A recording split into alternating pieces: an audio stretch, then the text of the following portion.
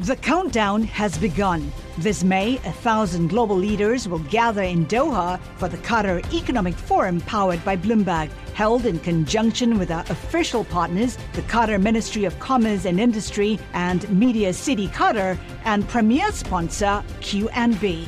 Join heads of state, influential ministers, and leading CEOs to make new connections and gain unique insights. Learn more at QatarEconomicForum.com.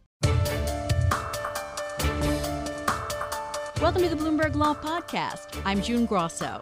Every day we bring you insight and analysis into the most important legal news of the day. You can find more episodes of the Bloomberg Law Podcast on Apple Podcasts, SoundCloud, and on Bloomberg.com/podcasts. A lawyer for Fox described Netflix's disregard for its contracts with its executives as very audacious as the companies head toward a trial in a high-profile fight over poaching talent. Joining me is entertainment lawyer Bobby Schwartz, a partner at Quinn Emanuel. The firm has represented Netflix in the past, but is not involved in this case.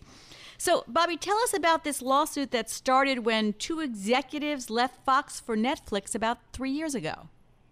Well, Netflix has been eager to stoke its fire of talent, and it's been going around town to studios to lure people away, lawfully as it believes the case to be. And Fox fought back and said, hey, you can't touch our employees. They're under contract. And that's what the fight's all about. Are these contracts enforceable? Can Fox keep people from poaching their employees?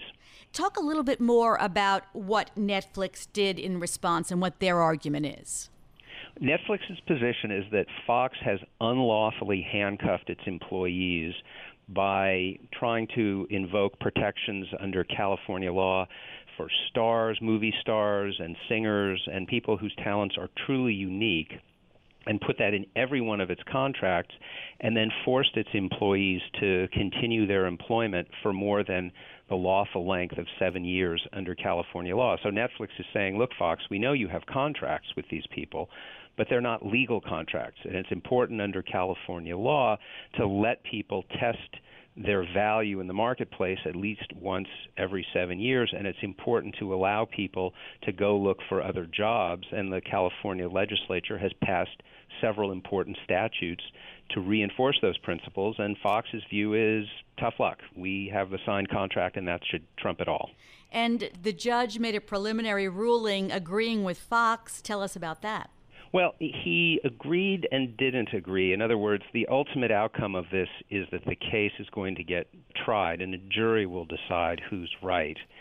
But the judge was skeptical of some of Netflix's arguments, erroneously, frankly, in my view, but it's his view that counts, not mine. So why do you think Netflix arguments are better than he thinks they are? Well, primarily for this reason. The famous actress Olivia de Havilland, almost 80 years ago, won an important victory in the California Court of Appeal that no personal services contract is enforceable more than 7 years after the commencement of services. There are no exceptions. You can't contract around it. And what the judge did is he did something that the Court of Appeal told him he can't do. He said, well, I think allowing employees to do that provides financial security to meet their financial obligations, school tuition, et cetera.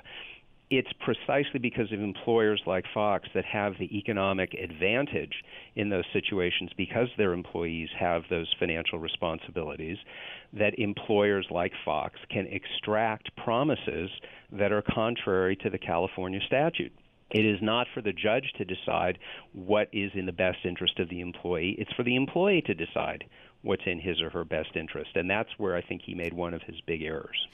Success is more than the final destination. It's a path you take one step at a time. It's discipline, it's teamwork, and it's the drive and passion inside of us that comes before all recognition. It's what Stifel's been doing for over 130 years. Quietly, yet strategically, Stifel's become one of the fastest growing wealth management and investment banking firms in the country. Our financial advisors go beyond traditional wealth management to provide clients with direct access to one of the industry's largest equity research franchises and a leading middle market investment bank, because success is the drive it takes to keep climbing, the passion to keep investing, the best of each of us made better by the best in all of us. And that is where success meets success.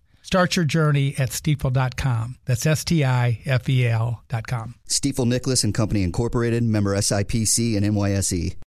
Collaborate for a greener future at the Bloomberg Green Festival, a groundbreaking celebration of the thinkers, doers, and innovators leading the way. From design and culture to technology, science, and entertainment. Hear from inspirational speakers and immerse yourself in climate solutions. July 10th through 13th in Seattle. Title sponsor, Amazon. Official airline, Alaska Airlines. Get 20% off using promo code Radio20 at BloombergLive.com/Green Festival. So the case is being watched closely in Hollywood because Netflix and the other streaming companies want executives that have experience in this area. What kind of contracts might it affect in the future? Would this have any precedential value? It could have tremendous precedential value. If Fox wins this case, then it means that in California you can lock up the services of any employee, except perhaps for someone who sweeps the floor. But you can invoke the protections that give you the right to an injunction and prevent an employee from working for a competitor for any employee, even if their services, frankly, are somewhat fungible, and would make it very hard for people to explore their value and, frankly, advance their careers contrary to specific provision in California law. So it could have a very substantial effect. Is there a possibility of settlement before trial? There always is. I have no visibility into this case. I don't know what discussions the parties have had. I'm sure there's a lot of acrimony. Netflix is the new kid on the block, and all of the studios have ganged up against it in terms of trying to protect their employees. So maybe there's too much bad blood, but you never know. There's always that possibility. What is Fox looking for here? Money, damages? They said they're looking only for $1. I don't know how reliable that assertion by their lawyer is, but what they're really looking for is an injunction to prevent Netflix or anybody else from luring away their employees who are still under a term contract. So it's really the injunctive relief that Fox wants. Now, is Netflix involved in a legal fight with Viacom over a similar matter? Very similar case. Netflix hired some people from the Viacom family of companies, and they've been sued. A very similar lawsuit, very similar facts. Let me ask you this. These contracts, were there provisions for what might happen if the employee broke the contract? Yes, but the primary provision that everyone is focusing on is the provision that says that the employee cannot go work for a competitor while they're working for Fox and for some number of months or years after the employment ends. So a non-compete clause. Non-compete provisions, non-solicitation provisions of other employees to go with them. Are those non-compete clauses very popular outside of entertainment contracts in Hollywood? Well, you would expect to find them predominantly in employment contracts. They're found in all kinds of industries where companies want to ensure that if they enter into a new agreement with someone, they're getting their services and they're not just educating their competitors' future employees so they can hold on to people. But California courts are very clear about what limitations have to apply and when these are enforceable and when they're not enforceable. And that's a big issue in this case. That was going to be my next question, which is how much would the law here apply to other states, or is California law so particular on this matter that it will just apply in California?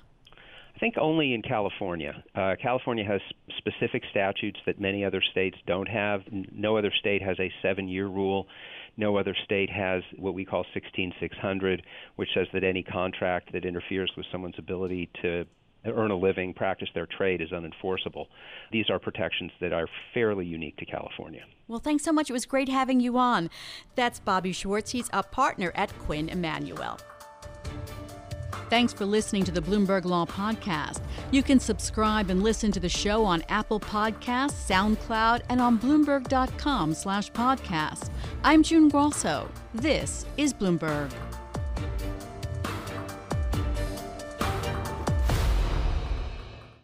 The countdown has begun. From May 14th to 16th, 1,000 global leaders will gather in Doha for the Qatar Economic Forum powered by Bloomberg. Join heads of state, influential ministers, and leading CEOs to make new connections, gain unique insights, and uncover valuable opportunities in one of the world's most rapidly rising regions. Request your invite for this exclusive event at QatarEconomicForum.com.